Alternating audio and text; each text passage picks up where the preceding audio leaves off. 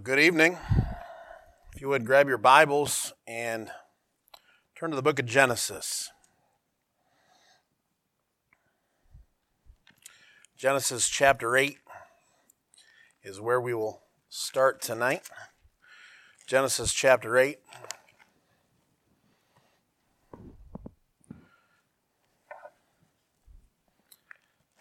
want to say three things before I get started. I know many of you were praying for me yesterday preaching at the meeting with Brother Richards. I think that went very well, and I appreciate the prayers. And zero problems with my voice yesterday. So this morning, on the other hand, was different. But I also wanted to say that my voice cut out twice this morning. And if you were here, amazingly enough, you know, those wonderful coincidences, both times was the time I was trying to get the gospel out as clear as I could.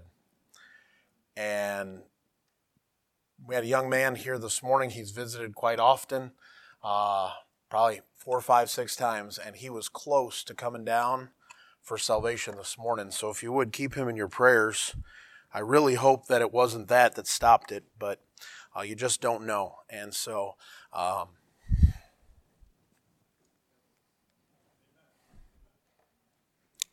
just keep him in your prayers. Pray he comes back again and maybe get another chance to hear the gospel. He's heard it repeatedly now, and he's gaining some understanding. So just pray for him.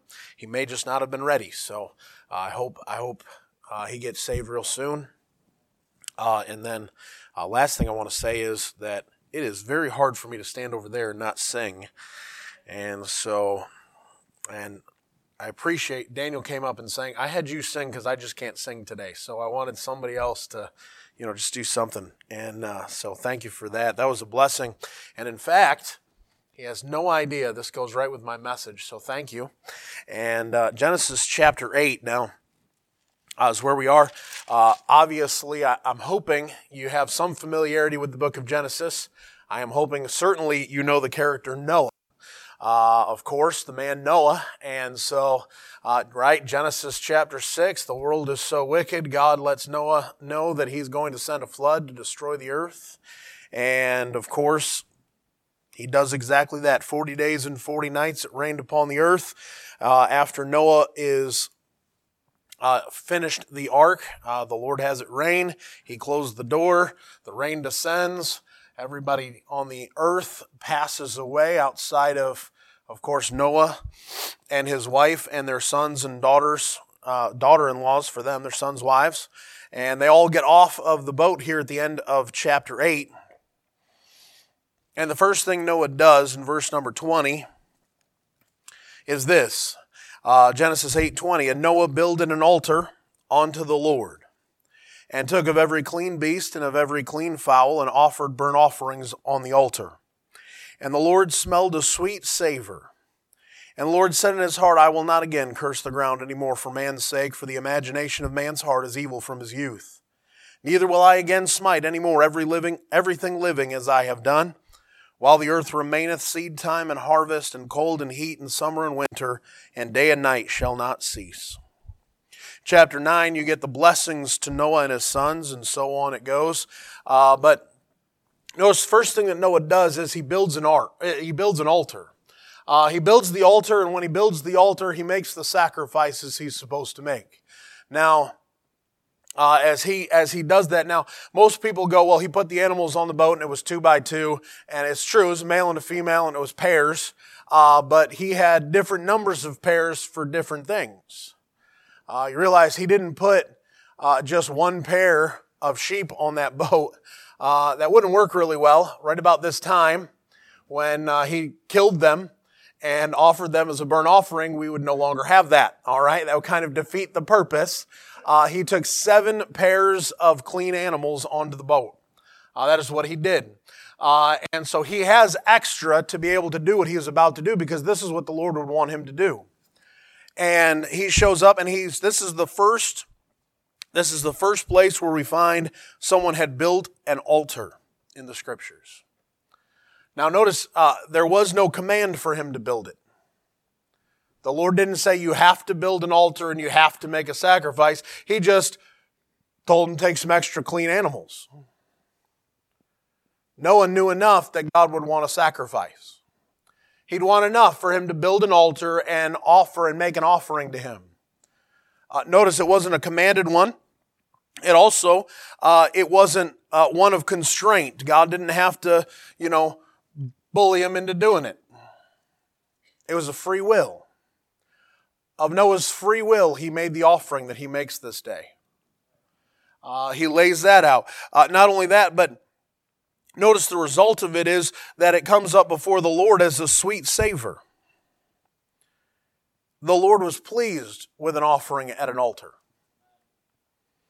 He was pleased with that. In fact, he was so pleased, he gives a promise to an entire world now. Isn't it funny that at an altar, a man makes a decision and God decides he's going to do something as well? I will not again curse the ground anymore for man's sake. I've done enough. I don't have to do anymore. I know the imagination of his heart is only evil from his youth, and he's going to go ahead and keep doing wicked things, but I won't smite everything the way that I've done. And as long as the earth's around, seed time, harvest, cold and winter, or cold and heat, summer and winter, all that stuff, that's all going to run like normal. I'm going to keep everything just the way that it is right here. That's amazing. You say, well, he would have done that anyways. Really? Are you sure? Because I find the sweet-smelling savor came up from the altar that Noah built, and then the Lord decided what he was about to do. You know what that tells me? That tells me that at an altar you can change the mind of God.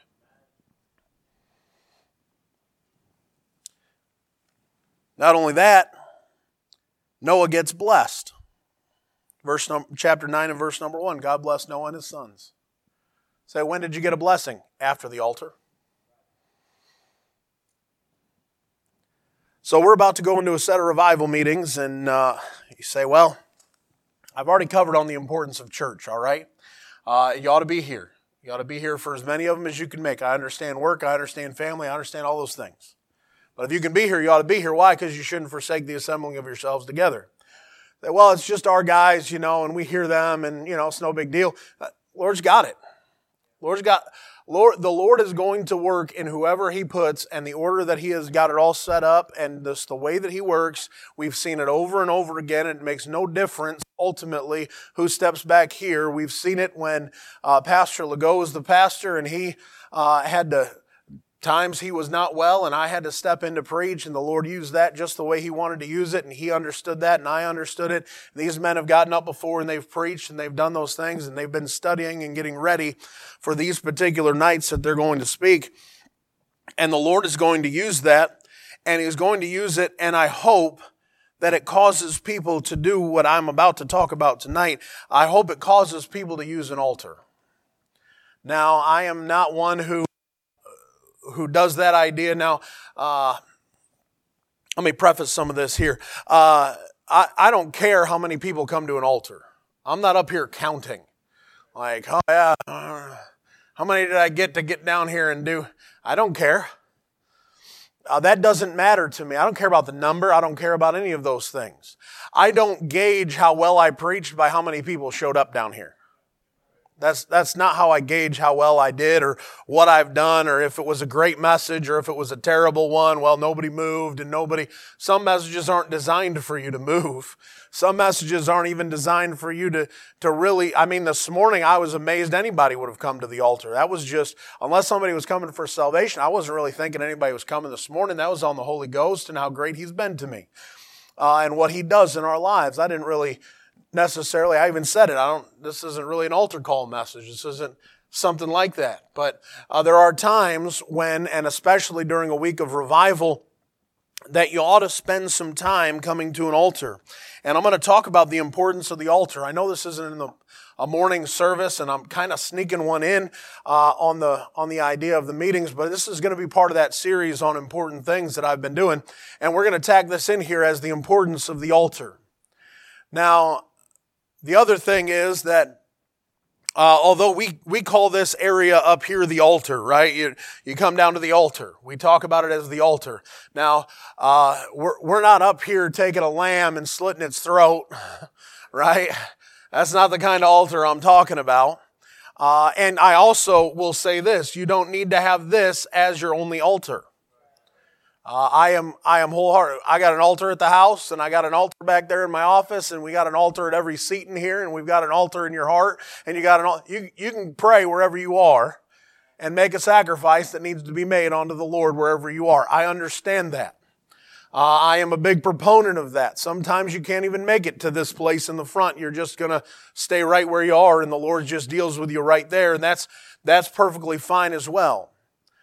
I will caution here in a moment, and we'll talk a little bit more about it later.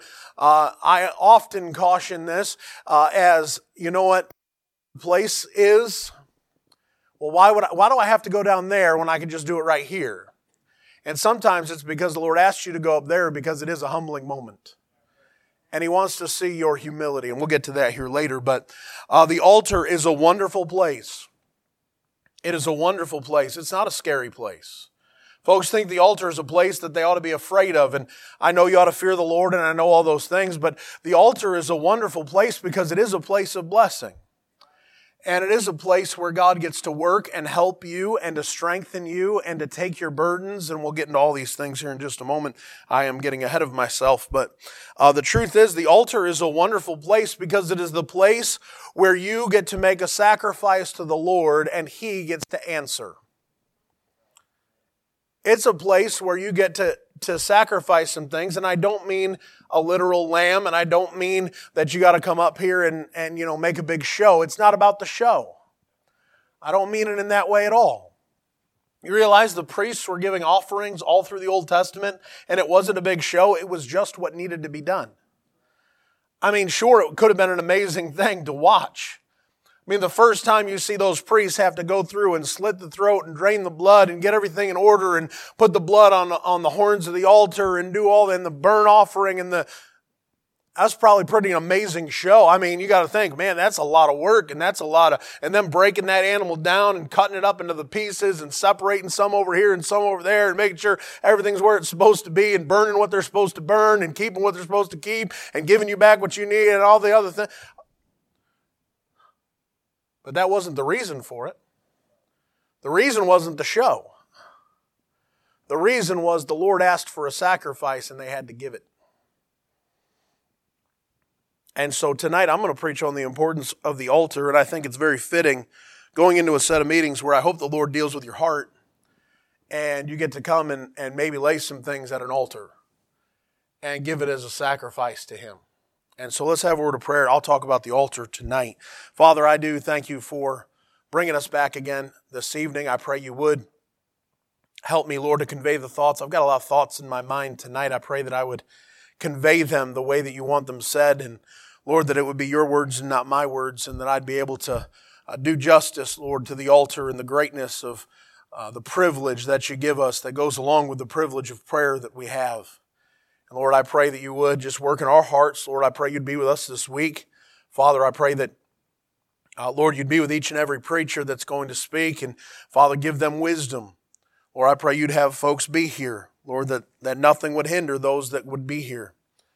Father, I pray you'd help us to get from the Word of God what you want us to get this week, and that we would do something about what you want us to do.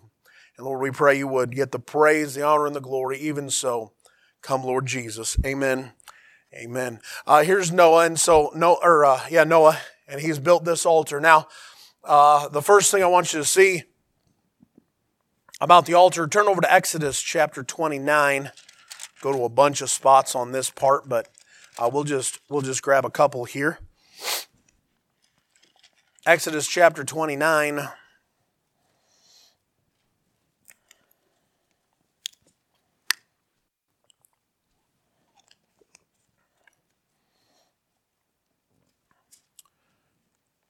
Exodus chapter 29, look at verse 36.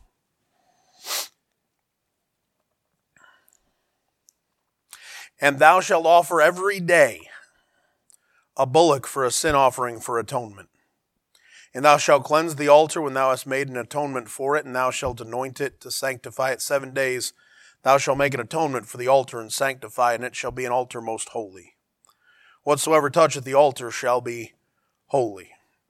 And he's going to keep going. There's lots of places we could have gone for this. The first thing I want you to know about the altar is it's a great place to have your sin dealt with. They make an offering for sin in the Old Testament. They do it repeatedly. They bring the lamb without spot and without blemish. They bring it and they cut the throat and they do all those things. If you can't have a lamb, you got 2 turtle doves and all the things and the provisions that God makes for the sacrifices of the Old Testament to make sure that the altar could have the right sacrifice put upon it and the blood was shed. And of course, the Bible makes sure we understand without the shedding of blood, there's no remission of sins. And you can't get rid of sin without blood. And so they brought the atonement. They brought the sacrifice in and they'd slit the throat, they'd kill it, and they'd lay it on the altar and they'd burn it.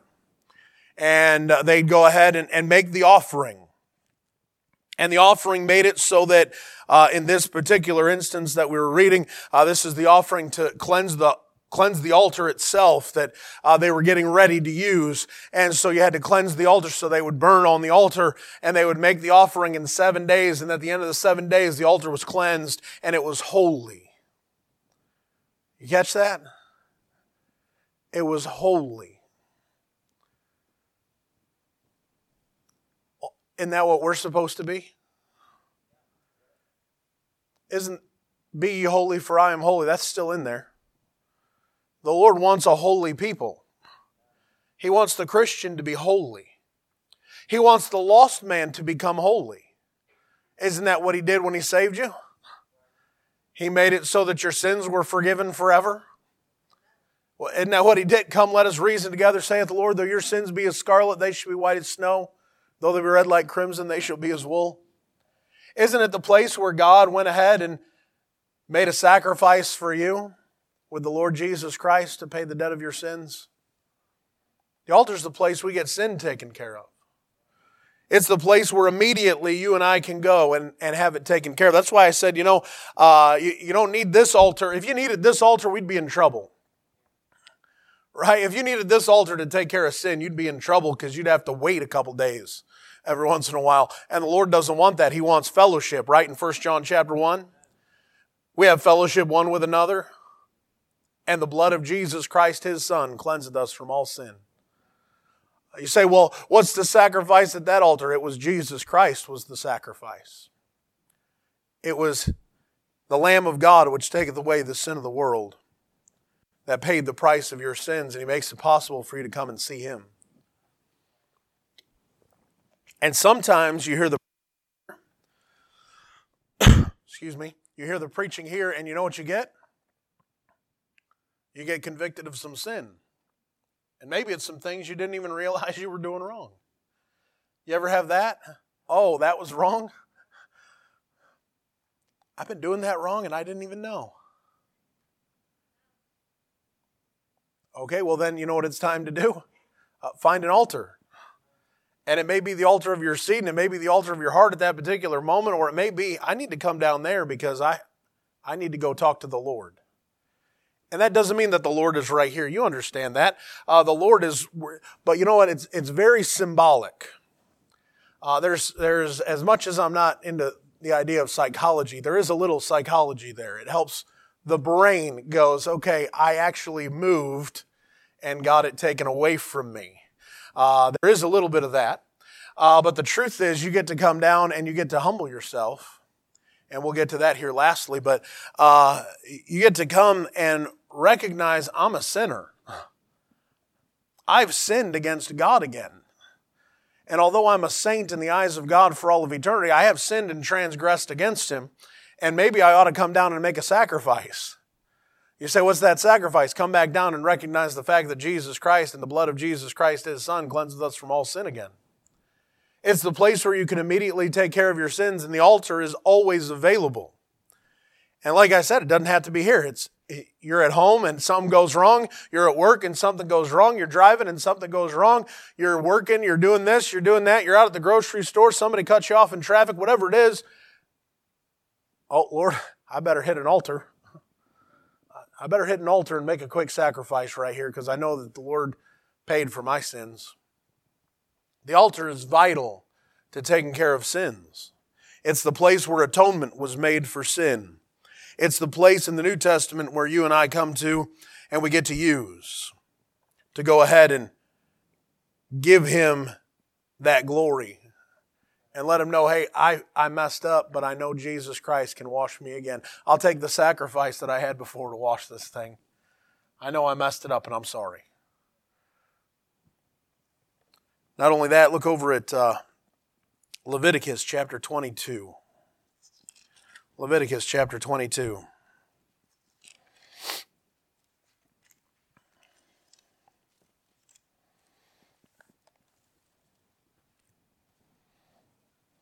I'm not going to preach long tonight, partly because of my voice and partly because I don't want to keep you long tonight.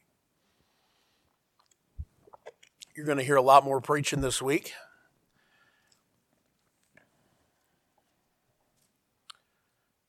Leviticus chapter 22, verse number 17, And the Lord spake unto Moses, saying, Speak unto Aaron and to his sons, and unto all the children of Israel, and say unto them, Whatsoever he be of the house of Israel, or of the strangers in Israel, that will offer his oblation for all his vows, and for all his free will offerings, which they will offer unto the Lord for a burnt offering, ye shall offer at your own will a male without blemish of the beeves, of the sheep, or of the goats. And he's going to go on and talk more about what those are. But the truth is, he's making the statement here that there's a free will offering. It's not a requirement, right? He's not requiring this as something where you have to do. The sin offering was an absolute. If you want to be right with God, if you want to have a relationship with God, you must bring the sin offering. For you and I to continue in fellowship with God, we must return to the altar and make sure the blood of Jesus Christ has cleansed us from our sin. It's the thing that saved us, it's the offering that saved us, and it is the offering that you and I have to go back to and go ahead and wash again and make sure we're clean in this life. So that we can retain our fellowship, our good standing with God. But here he's got these free will offerings. And they're not offerings where, I got to come down and fix something. It's not the idea of I've sinned and I failed and I'm miserable and I'm wretched and oh wretched man that I am, who shall deliver me from the body of It's not that. It's that there's something that he wants to give because he wants to sacrifice something to God. He wants to give the Lord something. Free will. He chooses. He wasn't ordered. He wasn't asked. He said, hey, if you're going to give me one of these, this is what I'll accept as one of those. And you have to bring it to the altar. And go ahead, it'll get accepted. Turn over to Psalm 107. I'll give you a couple of these. I'll give you some, for instance.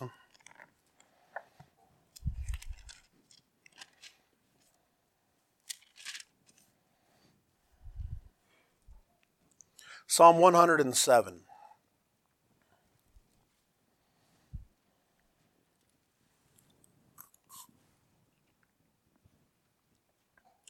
Look down to verse 21. Oh, that men would praise the Lord for His goodness and for His wonderful works to the children of men. And let them sacrifice the sacrifices of thanksgiving and declare His works with rejoicing. You say, what kind of a sacrifice could I bring that's free will? Thanksgiving. Say, why should I go to an altar? To thank God for how amazing He is. You ever just been in the spot where you're like, I don't know why God has been so good to me. And you just fall down, and it could be anywhere, but boy, sometimes you hear a message on the greatness of who God is, and I think maybe that might have been some of this morning and the folks that came, I don't know, but they come down. I've been to an altar before just to go, God, thank you. I feel so inadequate because you've been so good to me, and I haven't been that great to you, but I just want to thank you for being so good to me, for being faithful to me when I haven't been faithful all the time, for being good to me when I haven't been good to you all the time, for meeting my needs when I didn't do what I was supposed to do, but you still protected me anyways. Thank you for giving me these things, and forget not all his benefits. Say, what's free will offering? Just thanking him. That's a good free will one. Just come down and say, God, thank you for giving me a Bible. Thank you for giving me a church. Thank you for giving me a good family. Thank you for, Lord, you have given me so much. Hey, that doesn't seem like much of a sacrifice. Well, it is in the eyes of God. Just to thank him for being that good. To turn around and thank him for his son paying for all of your sins again. I don't know that there's going to be a day that you don't have the ability to thank him for that and still owe him another thank you. I don't know that there's going to be a time in our lives where we don't have at least the opportunity to go, thank you, Lord, for dying for me. How do you stop thanking him for that? And it's a sacrifice. He paid the debt of our sins. It's a sacrifice of thanksgiving, telling others as well as coming down and just thanking him personally. When you do something amazing, you want people to thank you. Isn't that normal? You get done with something. I mean, nowadays it's kind of amazing when anybody thanks you for anything. But you do something for somebody, you expect, oh, thanks. Thank you. I appreciate that. Why is it when God does all the wonderful things he does for us, we don't thank him very much? So what is it? It's just a sacrifice, and that's why you don't want to give it. You know why it's a sacrifice? It's a sacrifice because it proves that you didn't do it and he did. And oftentimes we want to take credit for everything that's good. And the Lord says, no, that was me. And you go, thank you. Thank you. Because I know it wasn't me. Because in me that is in my flesh dwelleth no good thing. And the Lord goes ahead and takes care of the need over and over. The Lord supplies and the Lord does. And you ought to give him a sacrifice of thanksgiving. Look over at Hebrews chapter 13.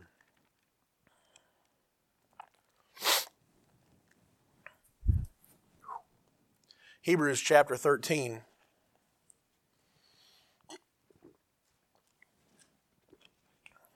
I'll just give you a couple of these.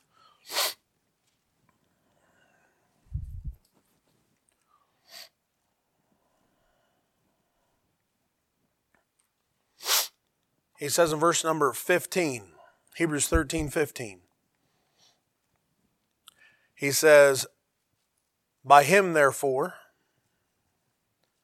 Jesus Christ, by him therefore let us offer the sacrifice of praise to God continually. That is the fruit of our lips, giving thanks to his name. How about you praise him?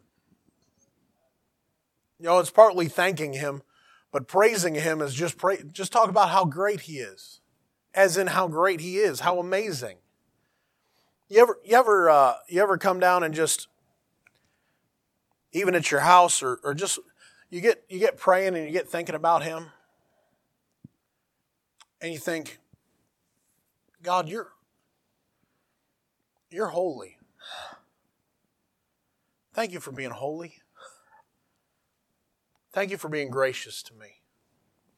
Thank you for being merciful to me. Thank you that you are long-suffering to me.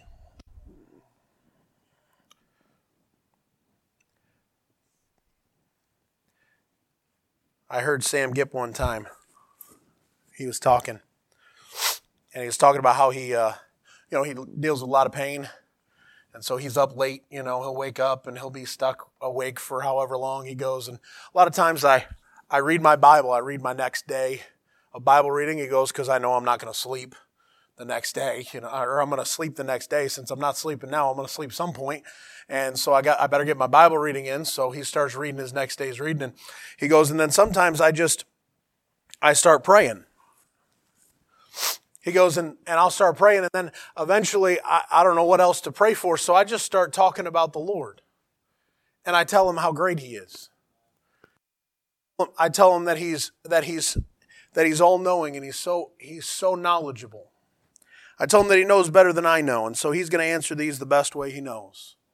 And I started talking about, and he just started listing some stuff. And then he says, you know what I did? He goes, and I say, you're handsome. Lord, you're handsome. And he said, I know what you're thinking. How do you know he's handsome? And he goes, who cares? Who cares? You going to tell God he's not? Yeah, there you go. Amen. Amen. Hey, what do? Just praise him. You say, is he handsome? Well, he's altogether lovely. Well, then he must be handsome. He is the one who provides everything that you ever need. He's so wonderful and he's so good and he always does the right thing. I was preaching yesterday and I was preaching that message out of Isaiah that I preached here, I don't know, probably a year ago, and talking about when all hope is lost. I got talking about that section of the book of Isaiah and the great I ams. I am God, and beside me there is none else. And who he is, and how amazing it is that God can stand there and he can just proclaim who he is, and not one person contends with it. The devil doesn't stand up and say, no, I'm God. Nope, there's no contention whatsoever. God says, I'm God, and beside me there is none else. I'm glad he's God. I praise him. Why? Because he's God, and he's holy, and he's high, and he ought to be. That's exactly who he is. And his glory doesn't go to anybody else. It goes to him. And he's not going to give it away because he doesn't have to. I praise the Lord, and you just praise him and praise him and praise him. Say, what do you ought to do? You ought to give that freely to him. That ought to be a free will offering. Just tell him how great he is and how great he's been. How wonderful he is to have around. How wonderful it is that he would even want you around. How wonderful he is for being so good to you. Because that's who he is. Well, some days I feel like he's got it wrong. Me too. And then I remember he's never wrong. About the time I get thinking that I got it right and he's got it wrong, I remember real quick that I've been wrong too many times and he's never been wrong once. About that time I realize I lost. And it's not me. I'm not right. He is. And so then you praise him. You say, well, I don't understand what he's doing. Just wait. Just wait. So I don't want to wait. Me neither. Turn over to Romans chapter 12.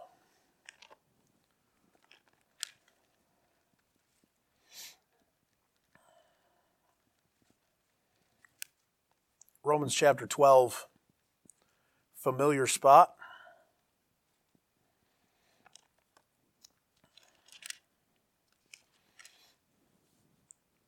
And this is where Brother Daniel's special tonight slides right in place. You know where I am, verse number 1, here in Romans chapter 12. I beseech you therefore, brethren, by the mercies of God, that you present your bodies a living sacrifice, holy, acceptable unto God, which is your reasonable service. And be not conformed to this world, but be ye transformed by the renewing of your mind, that you may prove what is that good and acceptable and perfect will of God. The sacrifice the Lord is looking for is not the sacrifices of the Old Testament. Sacrifices of the Old Testament, the sacrifice is burned and destroyed and killed. He's not looking for that. So what's he looking for? A living sacrifice. It's strange. Most religion goes, die for me. Jesus Christ says, live for me. I died for you, you live for me.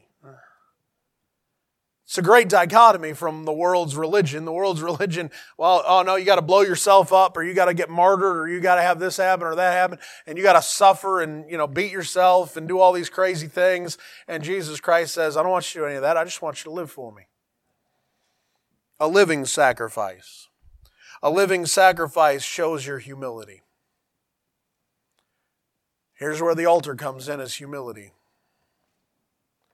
It is that I am willing to lay down my life in the sense that it's not going to be my choices any longer. It'll be all of His.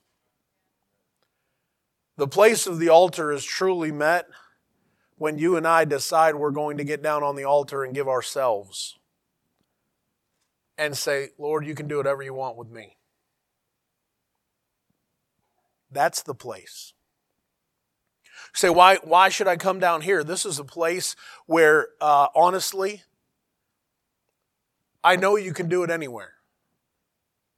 And if you do it anywhere, that's fine. I'm a little particular. Because if I were to walk into the other building next door, I can walk you to the place where I surrendered. Particular. You say, where was it? It was an altar like this one. It was just over there. We didn't have this one yet. Amazingly enough, I haven't really moved my spot very often. I like to sit where I sit. Now I'm up here all the time, so it's a little different for me. But I used to, my spot is right here, by the way. Anybody who takes this spot praying, this is my spot at the altar. Feel free. I'm up here most of the time now, so I don't often get to come down all the way there and use it. But you mirror that over to next door, and that was the spot where I prayed. And I told the Lord, okay.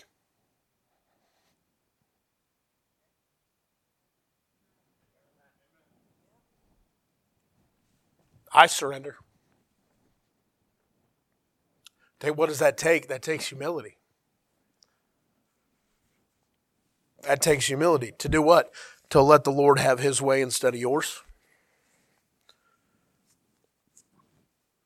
Paul's statement, I am crucified with Christ, nevertheless I live, yet not I, but Christ liveth in me. And the life which I now live in the flesh, living sacrifice, I live by the faith of the Son of God who loved me and gave Himself for me. The altar is the place where you get to make a living sacrifice. A living sacrifice is only done through humility. You can't give yourself and then take it back later. That's not a real sacrifice. A true sacrifice is supposed to be taken and never taken back. It is given, and the Lord accepts, and you are not supposed to be able. That's why it burns in the Old Testament.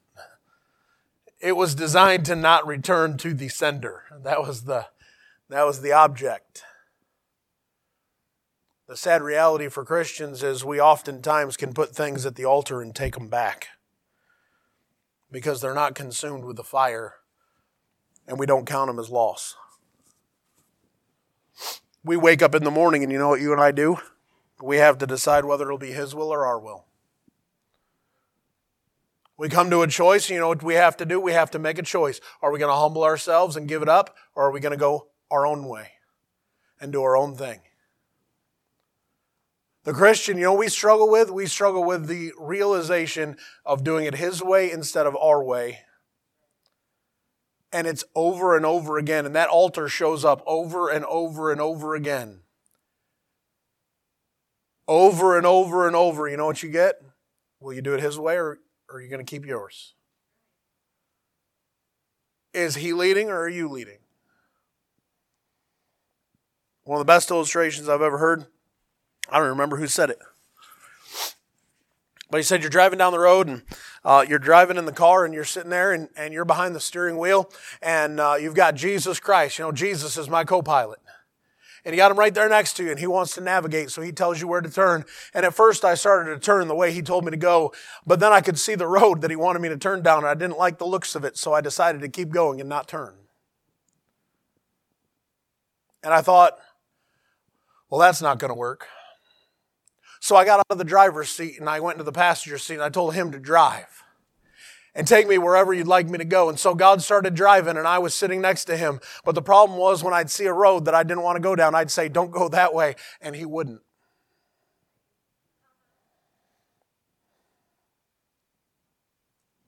So I said, I know what I'll do. I'll get in the back seat. And I hopped into the back seat, and I became a back seat driver. And I'd still tell Him where to turn, and He'd do everything. It wasn't until I realized that He should put me in the trunk so that I could not see where I went. and tell him, take me wherever you'd like me to go, that he would ever fully be in control. This week, you're going to get preaching and preaching and more preaching. And you know what you're going to hear?